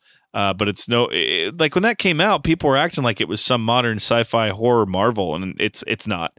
So it's definitely worthy of a double anti-GAD. Yes, it is. I think that the fans of the writer, Lovecraft fans just came out en masse, and it was like, this is what we're waiting for. And that's where we obviously, you know, we haven't read the short story. We're not familiar with the author's work, but either way, I mean, that shouldn't matter in the sense that the movie should stand on its own. And when I'm watching it, I'm not like, oh, is this a faithful representation of whatever he was doing in the book? I'm like, does this work as a movie? And if you listen to the episode, you can hear both of us elaborate why it doesn't. But no regrets. I'm glad that if we're gonna have a double up on one, it would be this one. Now it could be that we also have the same GAD. So let's see. I have some runner ups, and then I have my GAD. But you start. You go first. All right. So runners up. Four Brothers got it because it's to have like a gray area on that. And again, just you can listen to the episode to know my thoughts. Like that's a perfectly fun grindhouse style action movie that John Singleton, you have a real director, and we talk about in the warm up of it, of his thoughts of like, hey, I'm just going to make a fun movie, and it is that. So to see it has, I think it's like 56 somewhere in that area on Rotten Tomatoes. That's not entirely truthful of what that movie has to offer. Secondly, Death Sentence from 2007. 20% is absolutely fucking ridiculous for that movie. That movie rules. It's you came to this award ceremony with the Death Sentence t-shirt. Yes, well, because it's great. And, James Wan put together this just fantastic, reimagining of it's a novel, right? Novel by Brian Garfield. And it's just excellent. It's so unrelenting in its brutality. And the acting is, I just think it's extremely misleading, a 20% rating, and the only reason it didn't get the GAD is because of what got the GAD from me. Does have a legacy as being one of the worst movies of all time when it absolutely is not, and that's Barbed Wire. I do believe I'm falling in love. Get in line. To come into the episode as we did, as it was a pick during the patron takeover, having only the knowledge of like having seen in my younger years the scenes where Pamela Anderson's boobs are out, but also having that accompanying knowledge into my adult years that, it's one of the worst movies ever made. And this is not new for the Embries. Howard the Duck comes to mind in terms of a movie that is regarded as one of the worst movies of all time, and it absolutely is not. Julio, I don't mean to speak for both of us, but I think you'd have my back. Hancock, for example, is worse than both Howard the Duck and Barbed Wire. Oh, God, yes. Christmas with the Cranks is worse than Howard the Duck and Barbed Wire. And these movies have just kind of these innocuous legacies to them. So Barbed Wire is by no means like a perfect movie. I think I gave it 3 stars and like a C+ in my rating. But to have the legacy it does as like this hard to get through, like awful, dumb, horrible dialogue, like everything that people say about it is just untrue. And if we can do our part a little bit more here, or at least my part, because I don't know what you're going to say, Julio, to give it the GAD and say that it's 28% on Rotten Tomatoes and its legacy as an all-time stinker is not true at all. I just realized I never logged Barbed Wire, because I was like, how many stars did I give Barbed Wire? And it's just, I don't have it, because I usually like to wait until after the episode has come out to log it, and I completely forgot. So it's on the to-do list now. Hey, I agree with you on the performance too. So let me give you my GAD runner-ups, which are one is a movie that you would never have considered, and that is Grease 2. Which is infamous. Yep. And I'm like, I'm sorry, it has its problems, but it is not the train wreck that people say it is. It is. I think even you, Alex, would agree, and I think maybe you did in the episode, that it's just, its biggest problem is that it's just a follow-up to Grease. And so Grease is just iconic, and it automatically overshadows anything good that Grease 2 has to offer, because you're like, oh, well, but it's not Grease, so why would I even bother? But I think it has some really good songs, and it has some good performances, and then, of course, if it has Maxwell Caulfield, and it has just the parts that don't work. But I think that it's better than its reputation.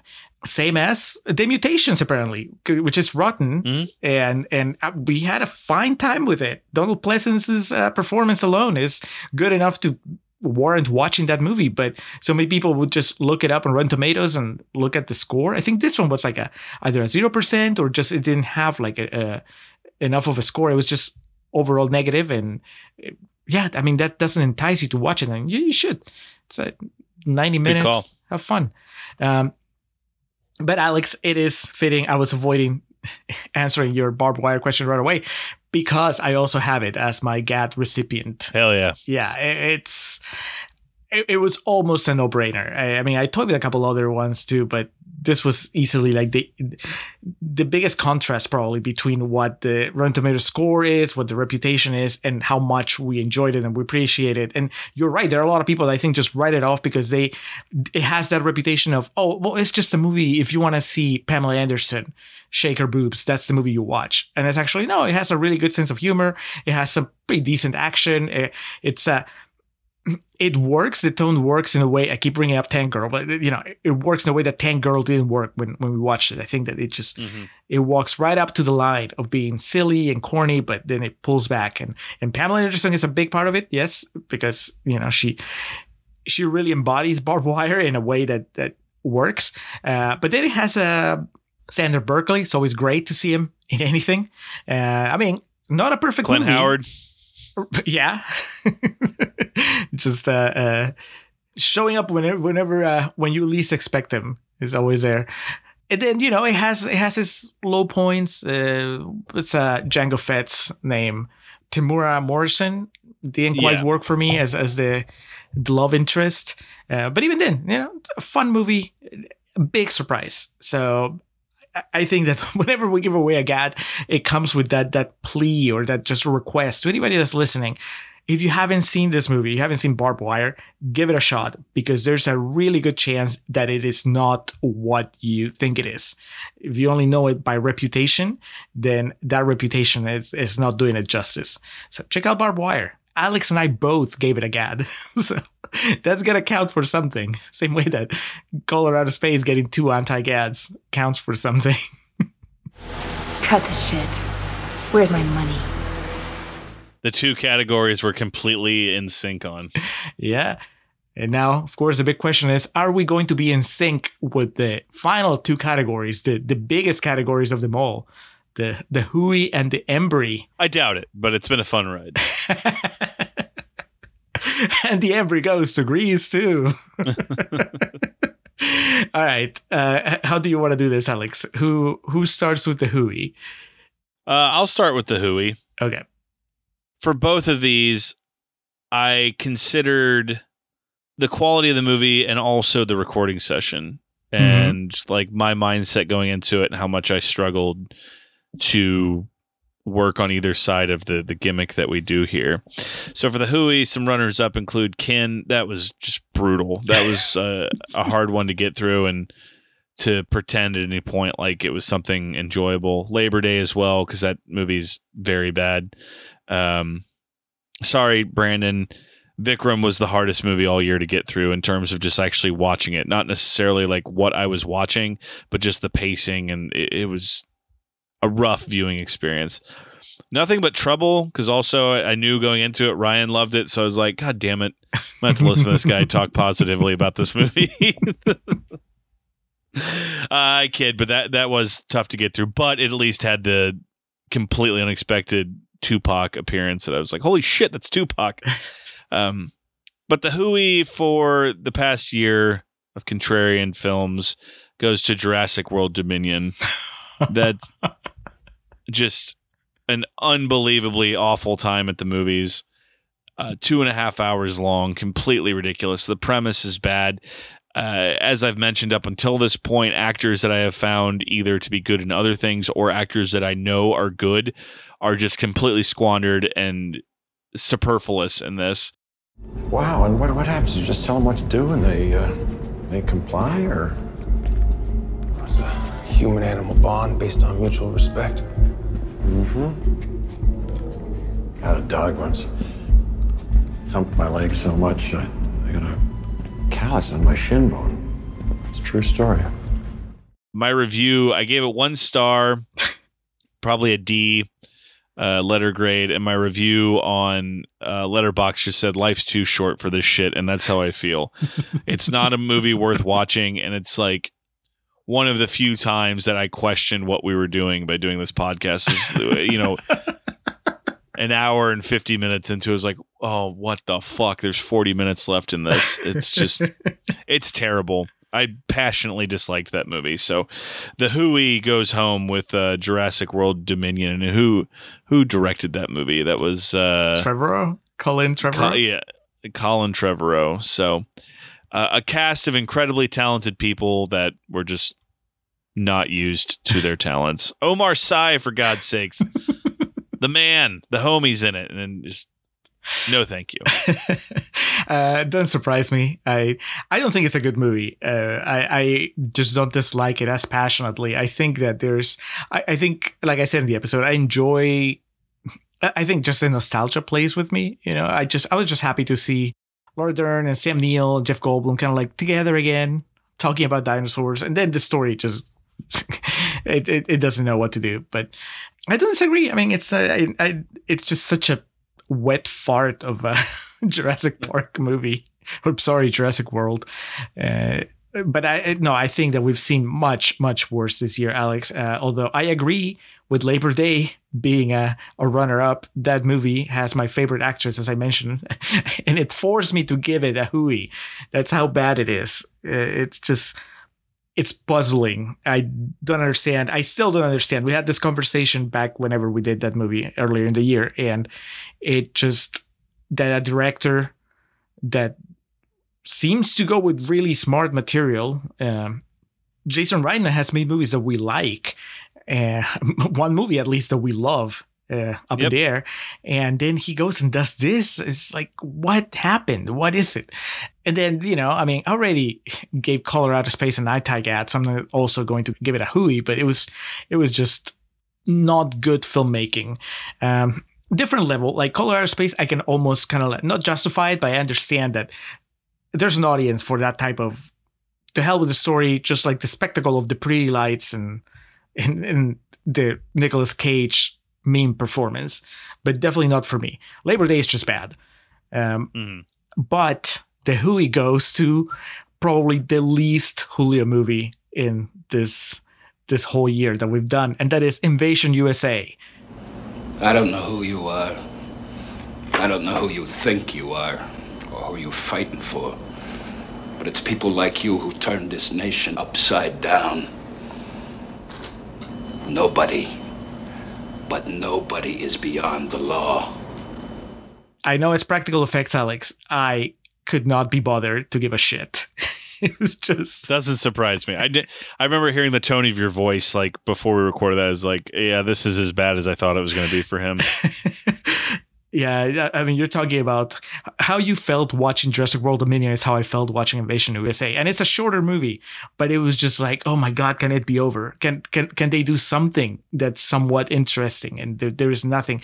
Even taking notes and trying to be funny about it while I was taking notes, it was just, it was a challenge. So thankfully, you had something, you were able to get something out of that movie that I didn't. And so, that's why we do the show together, because you can rescue me whenever I falter, whenever a movie proves to be too much for me, which Invasion USA definitely was.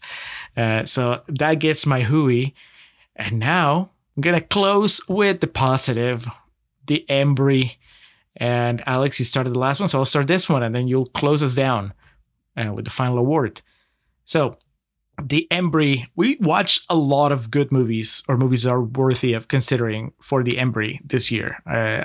I'm assuming you agree. There was, as I was watching, reading through the titles, I was like, man, it's been a good year. As random as it's been, there's been a lot of good stuff there. Yes, I am going to, for the most part, avoid like the usual suspects and try to kind of like fit in the Embry spirit as I can, So yes, Goodfellas is a 5-star movie, but and I'm not saying that those involved are not trying. They're really trying, but it's not like the little underdog. Yeah. So my 2 runner-ups, it's funny because I say that and then I have 1 runner-up that's kind of like a big deal. So let's get that one out of the way. I think because of the conversation we had in the episode and also in the stuff that ended up in the cutting room floor on the Patreon, I want to make the case that Double Indemnity deserves to be at least a runner-up. Because yes, it's a classic, and it's very high on the tomato meter, and it's beloved by the people that have seen it. But The problem is that it seems like not enough people are watching it now.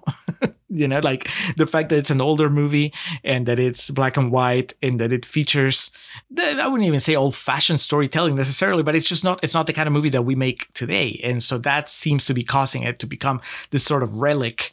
And, we talk about it, like I said, both in the episode and on the Patreon, that more people should give it a chance because it's actually a really good entry point for noir and a really good entry point for classic film in a way. It's like, oh, you think that old movies are just like really stuffy and not fun? No, watch this and it is great. So I considered, giving it the Embry for that. On the other hand, a much more modern movie, Burning, I also put as a runner-up because that was, I know that it's made by a director that already has reputation and it's based on a story by a writer that also has a reputation, has a career. And Stephen Yeun, I mean, he's a name. He already was a name when, he was attached to this. But still, it's a movie that's not made in the US and that seems to have found like a little bit of a foothold here. And that's cool. I think that should be celebrated. It's still, and the two leads, other than Stephen Yeun, the other two leads are unknown here. So I like it. I want to champion it. I want to, it works so well. And it was great because we both had a similar read when we're doing Contrarian's Corner. And then during Real Talk, we'll listen to Ryan's take on it. And that opened up even a more interesting spectrum of interpretations for that movie. So I was very happy with it. But in the end, Alex, I'm going to give the Embry to a movie that I know is not going to get it from you, but a movie that I enjoyed a lot and I've kept enjoying every time I think about it, every time I discuss the movie with other people. And that is The Commitments. Mustang Sally. Guess you better slow that Mustang down. It worked for me, I guess, the way that Empire Records works for you still, in the sense Stephen that Holbert just like pumping his fist right now. Yes.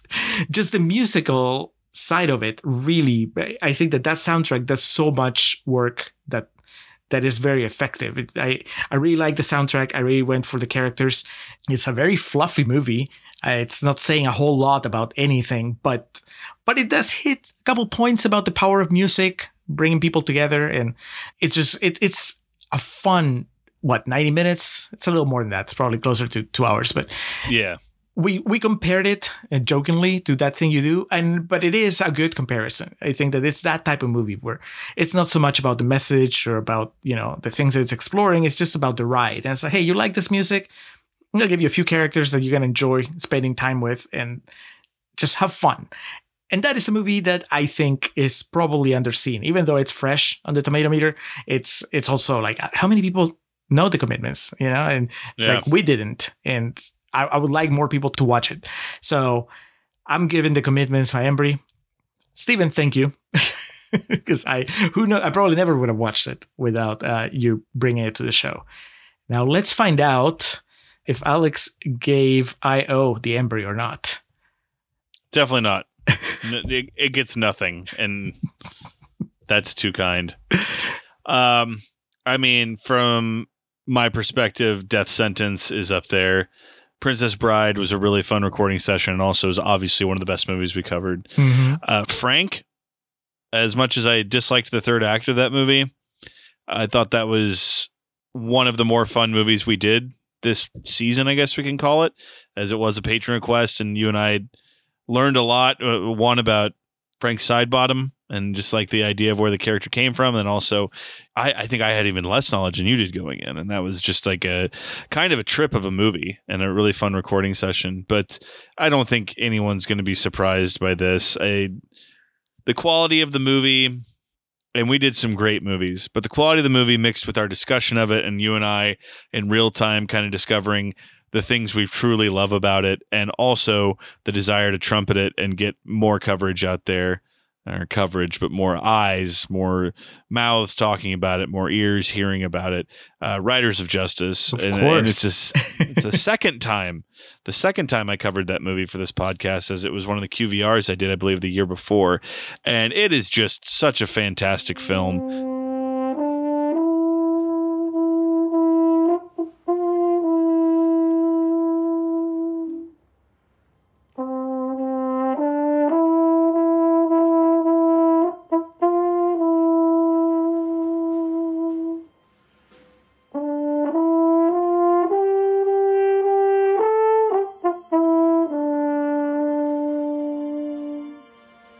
damn near perfect. And but I remember the discussion was to me it was one of the more fun episodes we did this year. Probably because I had that kind of asterisk going into it of I've already talked about this for the podcast and Julio hasn't seen it, so let's let's fucking go.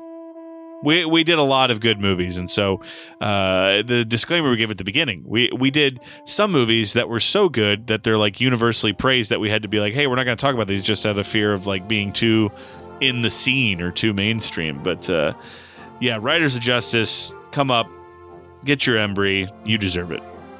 The whole cast. It's just yes. Well, the show's ending, so the whole cast is going to be up there like waving goodnight. That's it. I was doing a quick look through the entire list, and Alex, I think we name checked every single movie. I mean, not every movie got an award. Yeah. But some of, even if it was just like Goodfellas got called out, just basically us saying, "Hey, we're not going to be talking about Goodfellas." Yeah. But still, between this and the pre-show that we done the video, I think everybody got a little bit of love or a little bit of acknowledgement. I don't want to pour salt on the wound, but Vikram definitely underperformed at these awards. That might be a good thing. I don't know. Dawn of the Dead also, I think. Did we give anything to Dawn of the Dead? I honestly think it was like I was so worried about recency bias that I was like, I can't give this anything. Yeah, I think at some point... We give it a lot in the episode. We give it a lot of praise. Yes. I think, I had Ken Faree under lead actor in an earlier stage on my list, but then he got cut down. So there's that. But anyway, fantastic year. Good year for the Contrarians. If you haven't seen these movies, just watch them. Most of them were pretty easy to find. I think that...